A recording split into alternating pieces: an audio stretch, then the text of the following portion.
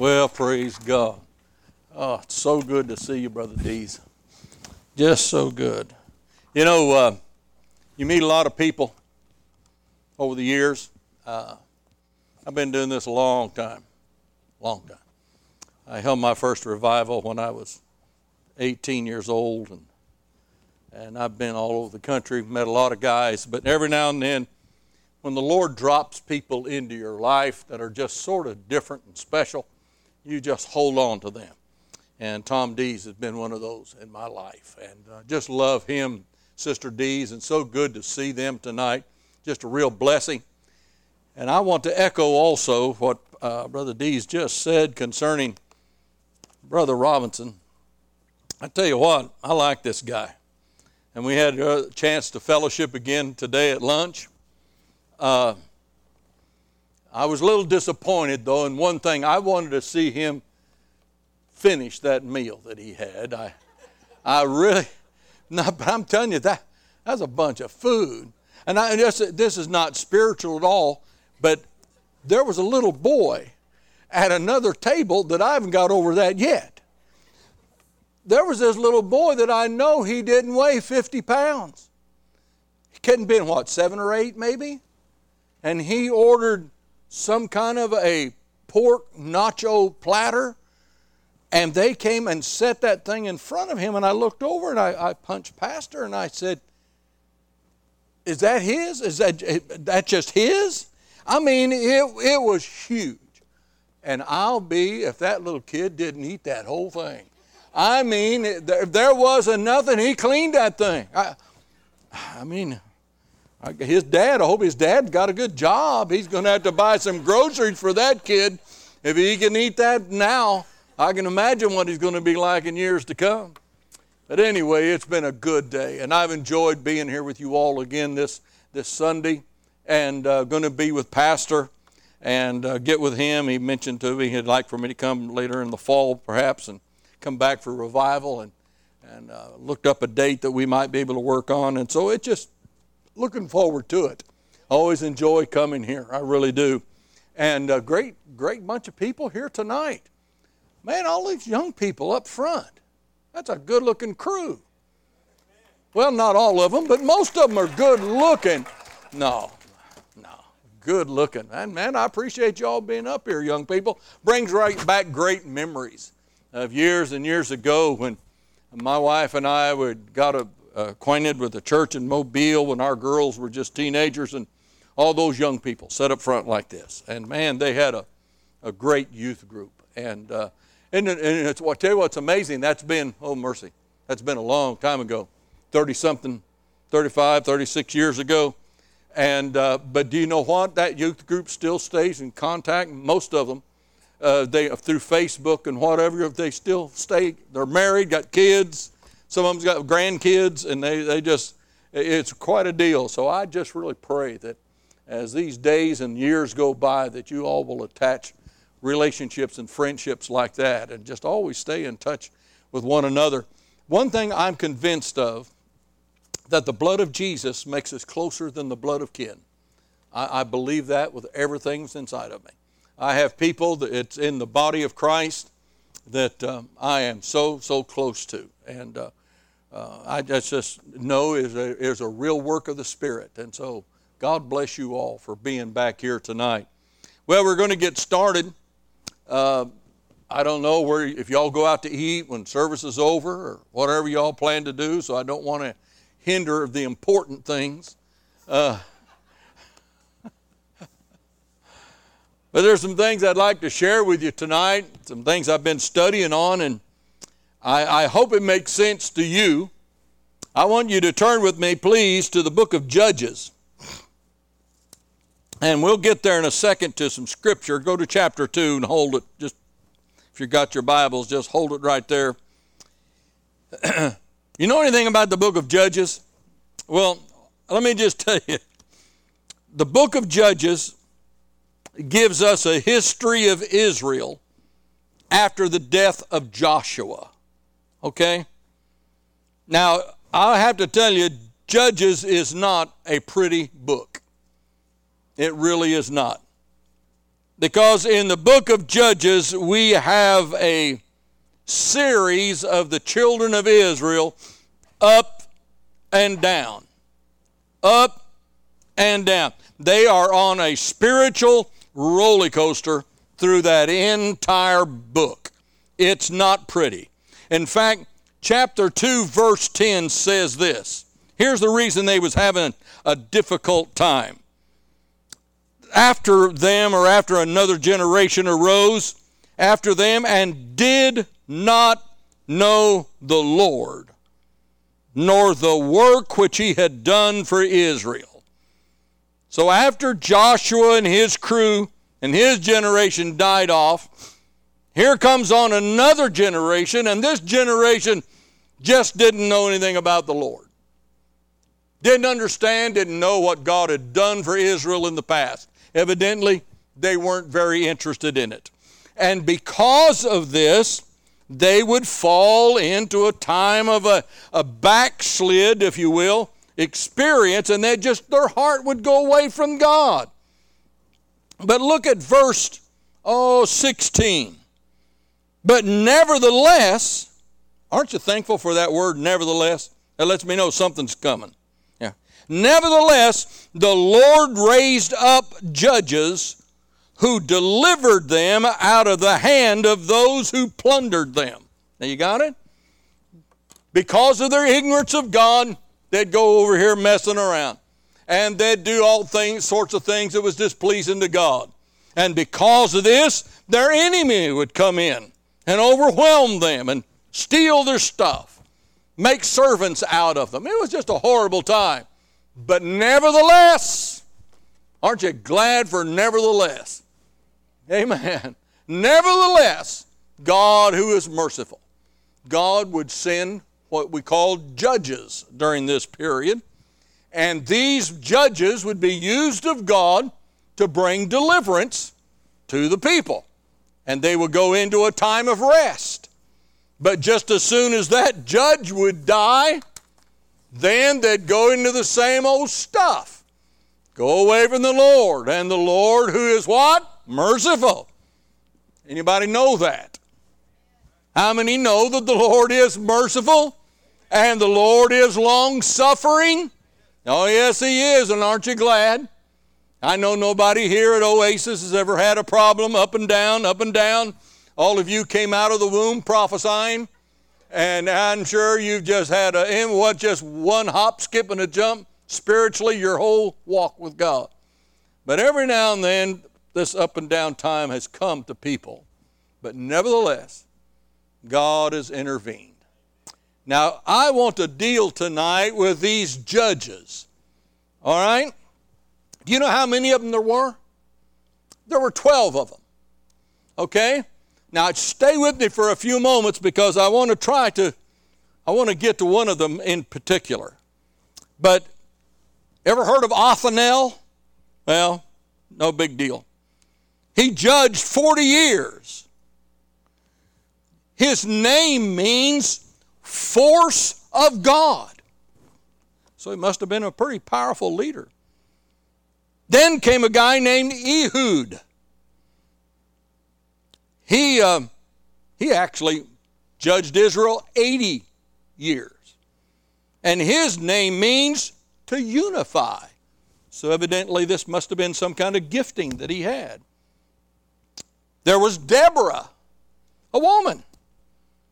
She judged Israel 40 years. You know what her name means? Honeybee. How about that? She must have been nice. I don't know what that means, but that's what her name means. Then we got Gideon. The Bible has a lot to say about Gideon. It means he was a destroyer. He was a real battler. He could fight. Another fellow by the name of Japheth. His name means expansion. So evidently there was a time of expansion of the kingdom during that time. We even have old Samson listed there. You know Samson, the one that fooled around with, what was her name, Delilah? Do you know, by the way, you know what his name means? You talk about a guy that doesn't live up to it. His name means brilliant. That's right. But we know all about him. Somebody named Tola, T-O-L-A, is in there. He judged 23 years. Don't know much about him other than his name. And the fact that he judged Israel for 23 years, his name simply means crimson or scarlet. There was one named Jair, J-A-I-R. 22 years he judged. His name means enlightenment. That's interesting, isn't it? Another one named Ibzad. 7 years he judged. His name was Eruption. I don't know if that means that he had a violent temper or what, but anyway. Another guy was Elon. It means oak, like an oak, strong. 10 years he judged. Another one named Abdon. Means servant. One left. One that I haven't mentioned. You're going to have to go in chapter 3, verse 31. And this is the guy I want to deal with tonight. You ready? Here's his name. After him, or that was after Ehud, after him was Shamgar, the son of Anath, who killed 600 men of the Philistines with an ox goad. And he also delivered Israel. One verse. Okay, you got it? This, as I was studying the book of Judges, this jumped off the pages to me. All these other people have one thing in common. You can get out a Hebrew dictionary, and you can study their names, and you can find out what their name means. Okay? That's one thing they all have in common. And then all the other 11, the Bible strictly says, and they judged Israel, or sat in the position of a judge for so many years. Some 6, some 10, some 20, some 40, one as many as 80. Okay? But here's poor old Shamgar. It doesn't, listen, you get out a Hebrew dictionary and you study it. Can I tell you something you'll find out? Here's what you're going to find out. They don't even know the meaning of his name. And nowhere does it say that he actually judged. He's not mentioned anywhere else in the Bible. So it got my curiosity up. Why is this guy sort of just left out? Everybody, even Deborah, come on, if we hunt down and we find out she's a honey, well, I don't know if that means she was a honey, but that's her name means honeybee. All right, we know her name. We know Samson, for crying out loud. All the things that he did that were stupid, his name means brilliant.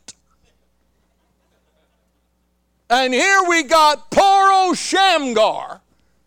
And I studied everything I could find. Nobody can find out this except, here's what they found out. His name, Shamgar, actually comes from a root word in the Canaanite tongue. Got it? Probably was not even pure blood Israelite. Wasn't ever considered much of anything, evidently. And the Bible doesn't even tell me, after his heroics of killing 600 Philistines with an ox goad, it doesn't even tell me that he was a judge. It doesn't tell me anything about him. Now, what in the world does this mean? This is what it talks to me about, and maybe it will to you. I hope it does.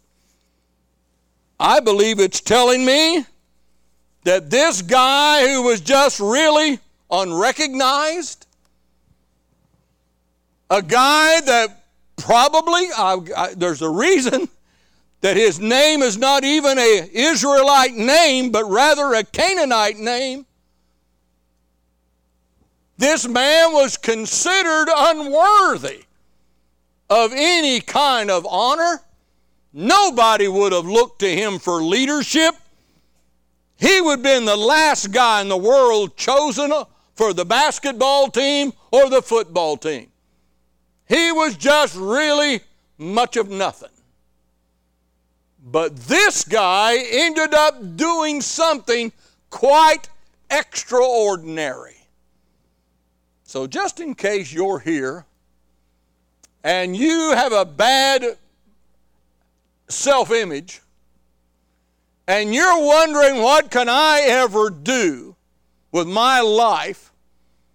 Is there anything that I could ever do to where I could make a difference? Let's take a lesson from old Shamgar, shall we? What was it that he did? Well, I know what the Bible tells me that he accomplished, but here's the first thing I've got to deal with. What in the world happened to Shamgar? My guess is he simply saw a need. He saw that the people of Israel were being oppressed. He saw that they were being plundered. He saw that they was just being beat up. And he said, that's not right. I want to do something about it. And so as he saw the need, got that? He saw a need. He said, what can I do about it? The first thing you got to do if you're going to make a difference in this world, you got to look around and see if there's a need. And when you see that need, question, what you going to do about it? Do you have a willingness to do something about it? Does that, seeing that need, does it stir up something inside of you? He was just, see, here's what we say, well, I can't do anything. Nobody will recognize me. People don't even count me as nothing. You know, I'm not from a big family. I don't come from social standing. I'm not educated.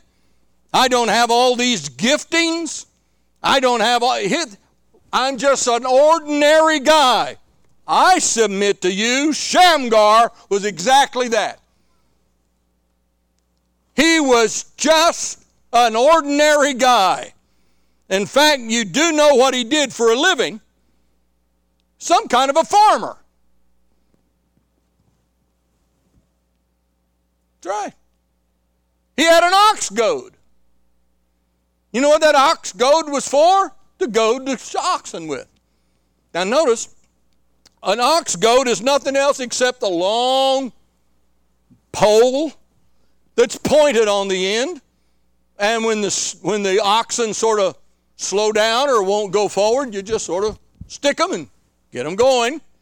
That's all he had. So I believe I'm pretty safe in saying this guy was not what we consider the highest guy on the limb. He's just a hard-working guy. Just an ordinary fellow that would take care of oxen. But he saw a need, and it generated something in his spirit. And he says, I'm going to do something. I'm going to do something. Next thing is, after he had this willingness to do something, evidently he looked around, and he says, well, what do I have? That's an interesting thing right there, isn't it? What do you got, Shamgar? You see these Philistines and their warriors, they're supplied with arms. They've got shields, they got spears, they got swords. These fellows have got bows and arrows. They've got all of this equipment. And he says, well, all I have is this ox goad. But evidently it must be pretty stout. Must be pretty strong. Somewhere along the line, this guy says, I'm going to just beat up on somebody. I'm going to see what I can accomplish with this ox goad. I don't know if he speared them, might have speared some of them, clubbed some of them, I don't know. But he killed 600 Philistines with an ox goad. What's that tells me? He was willing to use what he had. Everybody still here? What do you have? I don't have nothing. What do you have? You got something. You have something. I don't know where we got the idea that we've got to be summa cum laude, or we have to have a big bank account, or we have to have a lot of connections, or we got to be the most gifted guy in the block. We've got to be the best singer. We got to be the best of everything before we can do anything for God. I'm not sure where we got that, but we sure didn't get it out of the Scripture. Because I know one thing, I see some things in the Bible. When the children of Israel was running and they was afraid, now notice, God said to Moses, "What do you have in your hand?" All I have is a rod. Well, that's not much. That's not much. And if you'll notice your Bible closely, you'll find out that it was called the rod of Moses. But then when he started stretching forth that rod and using what he had in his hand, if you'll notice your Scripture closely, you'll end up calling it the rod of God. Oh, come on. You got that? It was his rod until he started using it for God. And then that very thing that seems so insignificant now becomes so powerful. What do you have in your hand? You got something? You have something in your life. You have something that you can do. You have something at your disposal. What about the lady that was going to make a cake, had just enough meal to make a cake, had a little oil. She was going to make her cake for her and her son. They're going to eat it and they're going to die because famine was in the land. And you remember the prophet came through and said, "Make me a cake first." That sounded horrible, didn't it? That's all I have. But evidently she realized that this was an opportunity. She had something in her hand. And when she made the cake, presented it to the prophet, the Bible said throughout that whole famine that took place, there was always meal in her barrel. There was always oil in the cruse. Her and her son had everything they would ever need while other people were starving. What do you got in your hand? What do you have? What about the lady that was so far in debt? Her husband was dead. She's got some boys. She can't pay her bills. They're going to come, take her sons, sell them as slaves in order to pay off her bills. The prophet comes by and says, "Hey, what do you have in your house? What do you have?" She said, all I've got is just a little bit of oil, a little pot of oil. That's all I got. What a great story. Hey, do we believe these things or don't we? The prophet said, "Tell your boys to go out and gather all the vessels they can find. Get all the pots, get all the stuff that they can find and bring them back here." And when they brought back all these vessels, the prophet said, "Just start pouring. Just start filling them up. Start filling them up." What'd she have? All she had was that one pot of oil, but she was using it in obedience. And she was using it. Filled up all those vessels. They went and took all those vessels of oil, sold it, was able to pay off the bills, have money left over. It's amazing, isn't it? What do you have in your hand? What about in the New Testament? That great story about feeding the 5,000. You ever read that whole thing closely? It's quite interesting. Because Jesus said, "Feed the people." One of his disciples said, "Can't be done." Then somebody said, "Well, here's a boy here. It's got some few fish and a few loaves of bread. One of the other disciples said, well, that's not enough. Well, if that's not church people, I'll put in with you. Oh, come on. Yeah. Can't do it. Can't be done. But we believe that God can do all things. Oh, come on. I've been around this thing forever. It just kills me. I've been born and raised in church, all right? I've told you about my home church. Old line Pentecostal church. I mean, we'd knock you down if you tried to tell us we didn't believe in miracles. Well, brother, God can do anything. I'm telling you, God can do anything. And then I can remember our poor old pastors back home. Dear God, I know every one of them had to go to heaven. Just putting up with my people. Amen. By the time when them pastors want to do something, well, we can't do that. We can't do that. And then if he'd say, well, we do have this. Well, that's not enough. That's not enough. And then the next time we had testimony meeting, oh, dear God. Did I ever tell you I hated testimony meetings? Have I mentioned that here? I hated testimony meetings. I hated them. It was every Wednesday night. Oh, dear God, I hated those things. They did the same thing. Now, you got to remember, I'm from a relation church. And 95% of the people that's going to be testifying, I'm blood related to.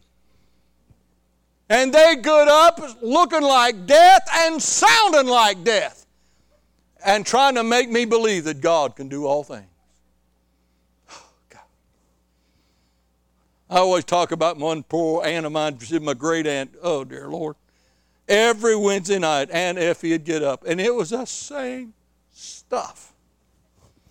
It's been 70 years ago, and I can still remember it. As a kid, I can remember this. She'd get up and little trembly voice, and she'd say, well, you all know that I'm a widow. You think? I mean, yeah, we went to the funeral. Dear God, you told us this last week.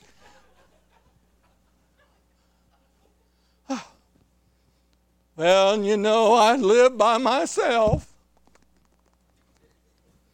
Nobody come by to visit me. That meant the preacher didn't come by. So we got to throw a jab at him. You know.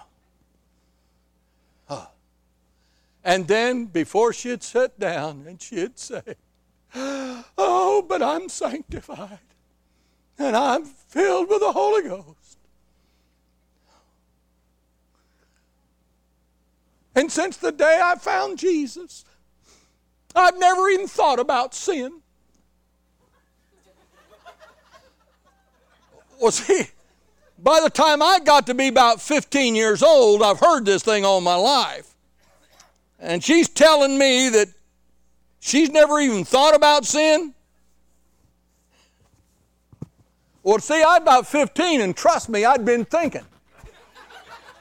Oh, come on. It had crossed my mind, trust me. But I'd hear that. And these people try to convince me that God could do anything. No. What do you got in your hand? Well, it's just us. Don't even know what my name means. Not even sure if I'm an Israelite or not. I might be half and half. I don't know what I am. I guess I just will never be accepted anywhere. Oh, Shamgar said, oh, I got this ox goad, and I'm going to start stabbing. I'm going to start swinging.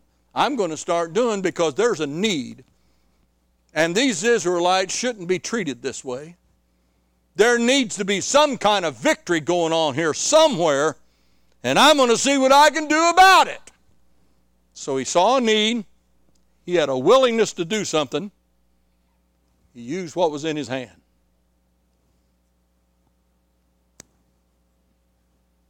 And you know what I've noticed? What really got my attention was this.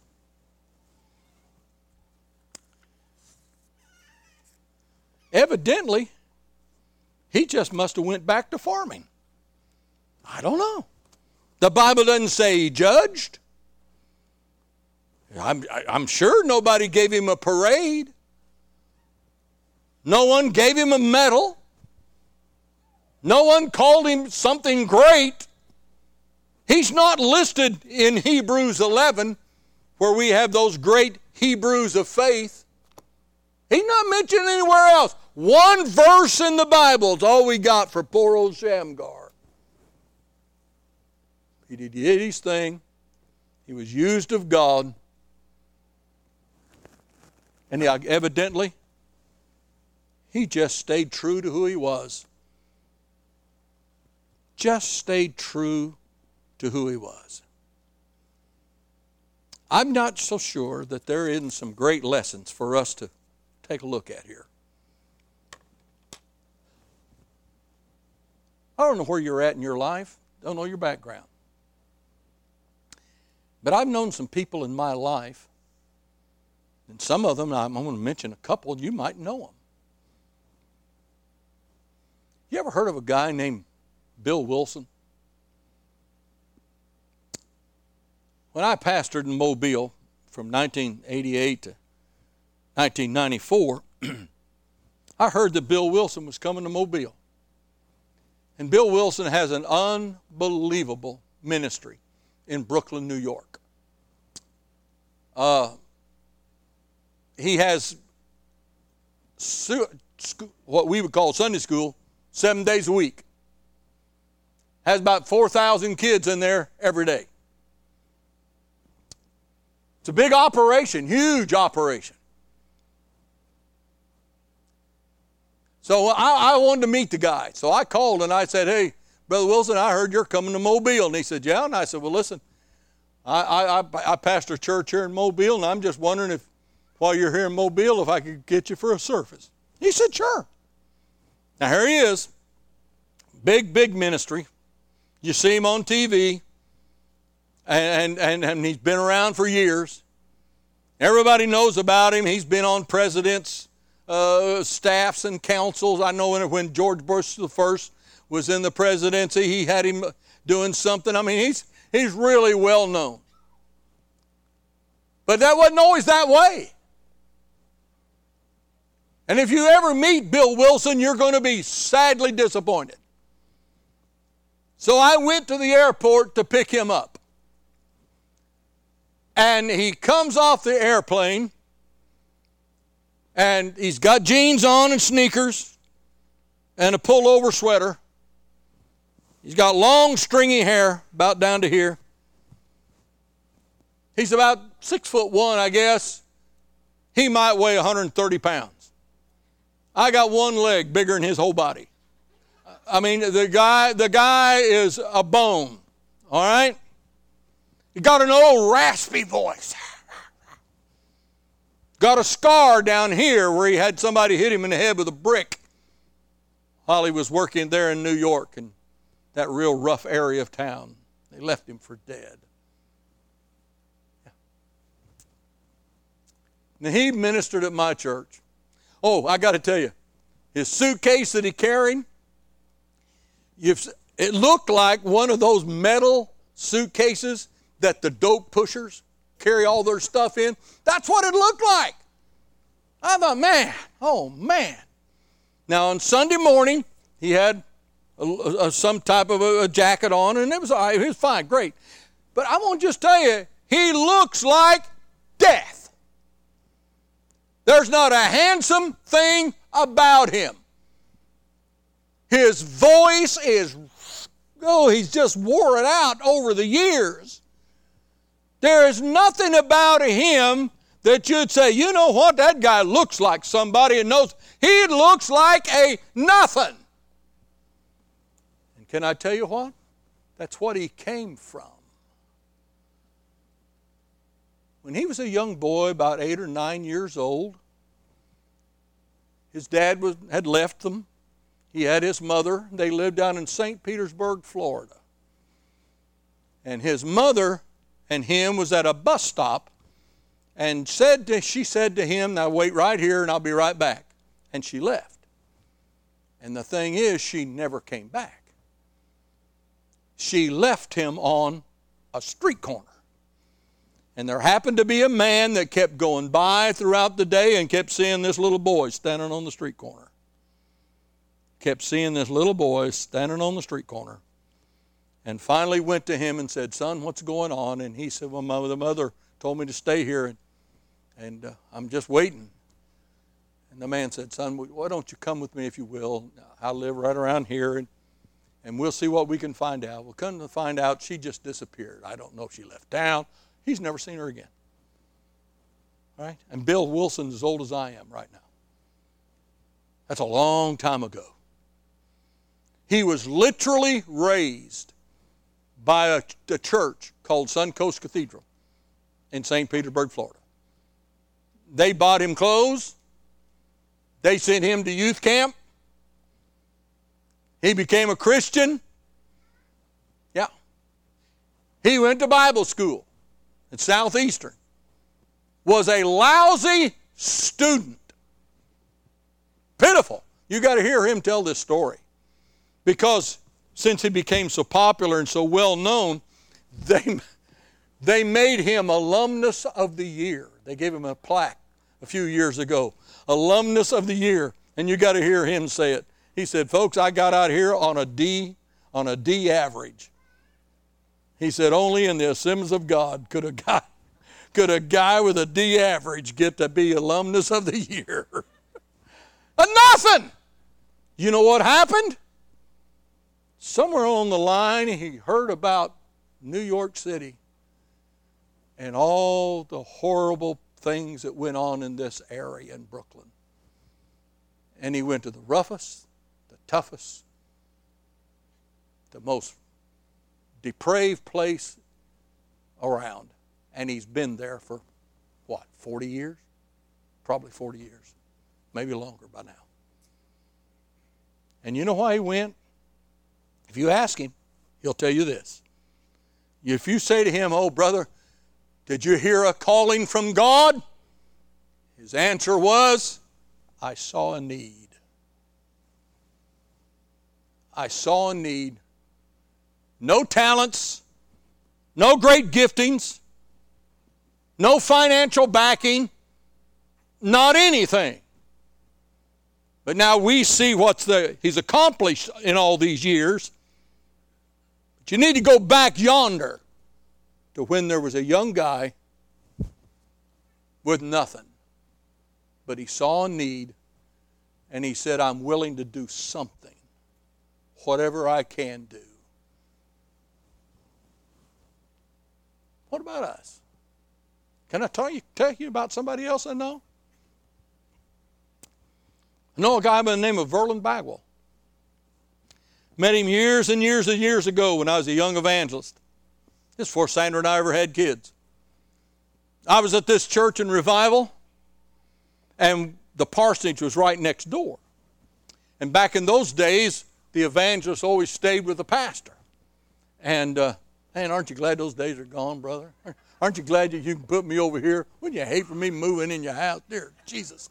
Yeah. Anyway, stayed with the pastor.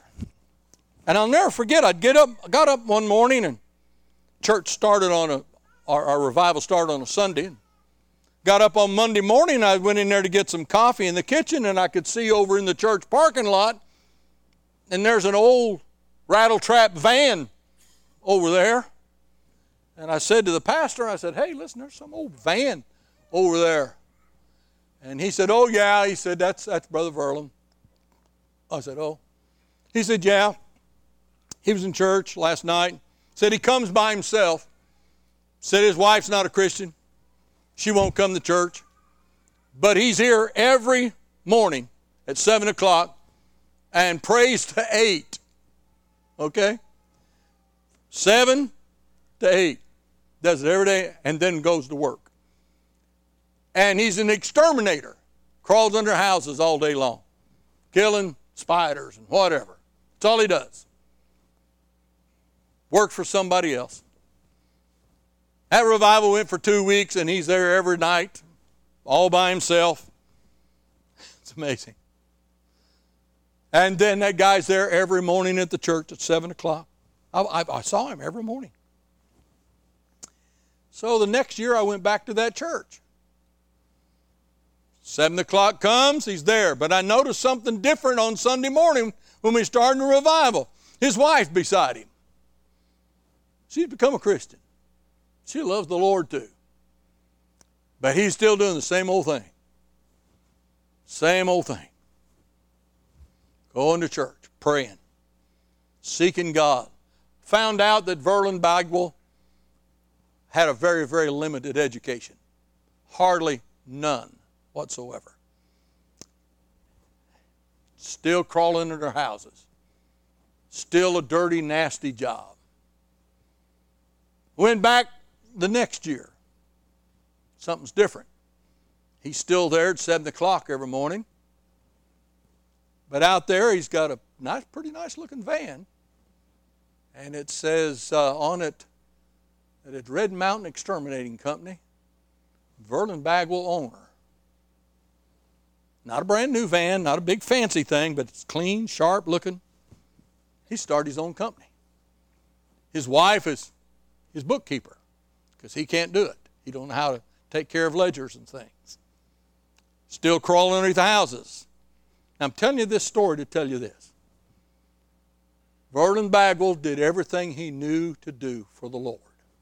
You talk about faithful.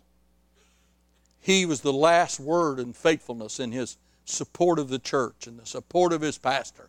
Anything he could do, he would be the first there to do it.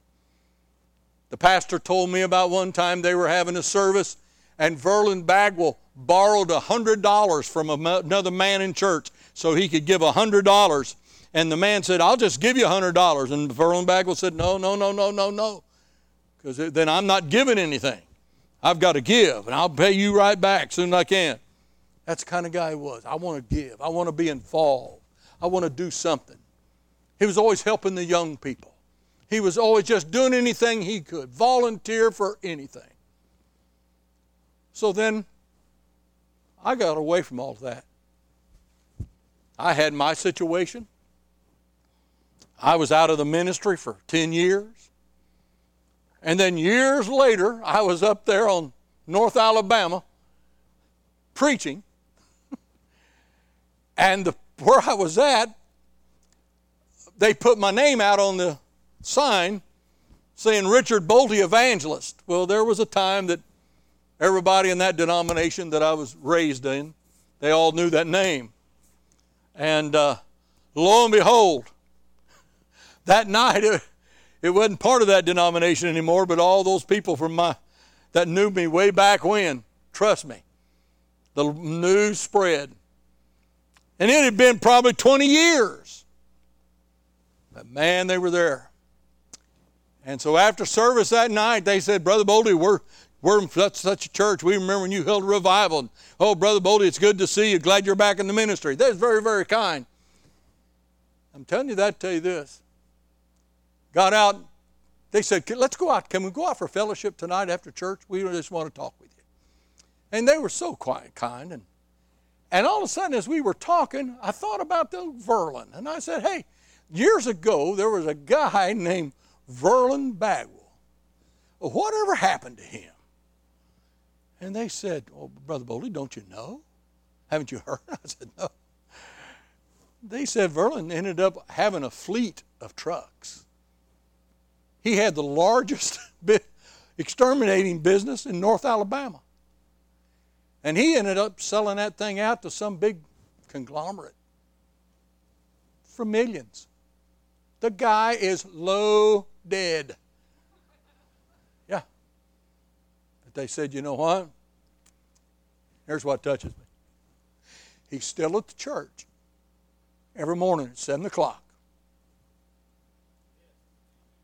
Verlin Bagwell has built churches all over the world for foreign missions. He has supported things unbelievably. Everybody wants to be him now. But nobody knows and wants to be what he was when he was nothing. And nobody knew his name.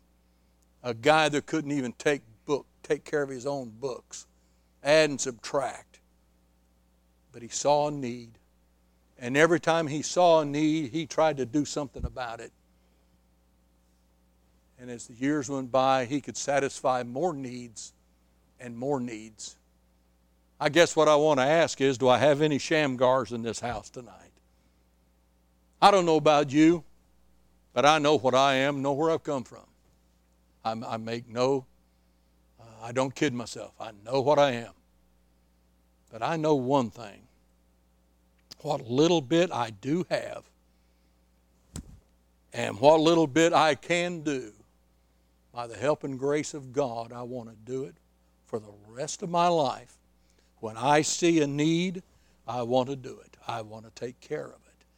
The greatest things in our life and in our ministry with Sandra and I over the years has been when we saw needs, we tried to fill it and we tried to take care of it. One of them, you all helped us. Remember several years ago, I'd been to Vietnam, and we felt impressed that we were supposed to try to buy washers and dryers for this orphanage over in Vietnam. And I think you all were the first church to give us an offering. You sent it from Bible school, if I remember correctly. And that was the first part of the money that came. And we were able to raise several $1,000s so those people could have washers and dryers over there to take care of those orphans. And I had the privilege of going back to that orphanage and seeing those things installed. Not much, but I could do it. Did what I could. It's the greatest thing in my life. I love doing things like that. Now here I am, up in years, still out preaching. God's still giving me the ability to go. And pastors are kind enough to invite me. And there's still people that we support. Oh, no, we haven't stopped. And through all this thing with Sandra and the sickness and finally her passing, one thing that she and I agreed on before she passed, that the ministry, Mercy and Grace Ministries, was not going to quit. There's missionaries that still get money from us every month. There's still people that we support and take care of. Why? Because we got a little, I wish I had a bunch. Really, I do. I'm still trying to figure out a way how to win that lottery without buying a ticket. I'm too holy, I told you one time before. I'm too holy to buy a ticket. But I'm still looking on the ground when I gas up my car, just in case somebody loses one. I'm going to grab that thing, and I might have that winner just fell on the ground. I don't know. But I'm just telling you, I don't have the lottery, but God does put things in my hands. And we do pass them on to people in Cambodia, to people all over the country, inner city ministries, places outside of the country. Why? All I got's an ox goad, but I'm going to use that thing by the help and grace of God. What about you here at Oasis? Well, Brother Boldy, we're just here in a small town. Really? Really? Can I tell you about a place that, I'm going to tell you something about your pastor. He lived out in Oklahoma. And so he and I was talking. And I said, where'd you live at in Oklahoma? And he said, Lawton. I said, really? I've flown into Lawton before. I said, you know where Comanche's at? And he said, yeah, I know where Comanche's at. He said, I got a real good friend who lives in Comanche. I said, well, you either know where it's at or you're lost. One or the other. I mean, it's just a little old small town. But there's a church I'm going to be going to in 2 weeks that I've been going to now for several years, every year. There's a town called Duncan, which is a good-sized town, nice-sized town. And then there's little old Comanche, which it's a small, small town. I mean, Citronelle looks like New York City compared to Comanche. It's just not there. It's just small. In fact, when I stay in the hotel there, when I go to preach, I have to stay in Duncan. And so I'll never forget my first time there. The pastor had invited me to come. Somebody had given him a copy of my testimony and he heard it, and he wanted me to come and give the testimony. So I flew out there that time, and they rented me a car at the airport. So they told me to drive to Duncan, and so I got to Duncan, and I found the hotel, and I said to the little girl at the desk, I said, listen, hon, I said, I'm supposed to be preaching at a church called Ray of Hope, and I don't know where it's at. He said it's on a highway somewhere. And she said, oh, you can't miss it. She said, it's between here. You just head south towards Comanche. You won't go into Comanche. But she said, on your right, you won't miss it. Next morning I was going, because I promised the Lord when I got back in the ministry, I'd never ask a man how big his church was, and we'd never talk money. Just never, don't do it. I will not do it. And so I didn't know if he had 50 people or what he had. So here I am the next morning going down there, and sure enough, I look over here to my right, and there is this huge church. I mean, it's gorgeous. And I saw the sign, well, that's where I'm supposed to be at. So I go up in there, and now you're talking about a church, it must be at least a $4 million building.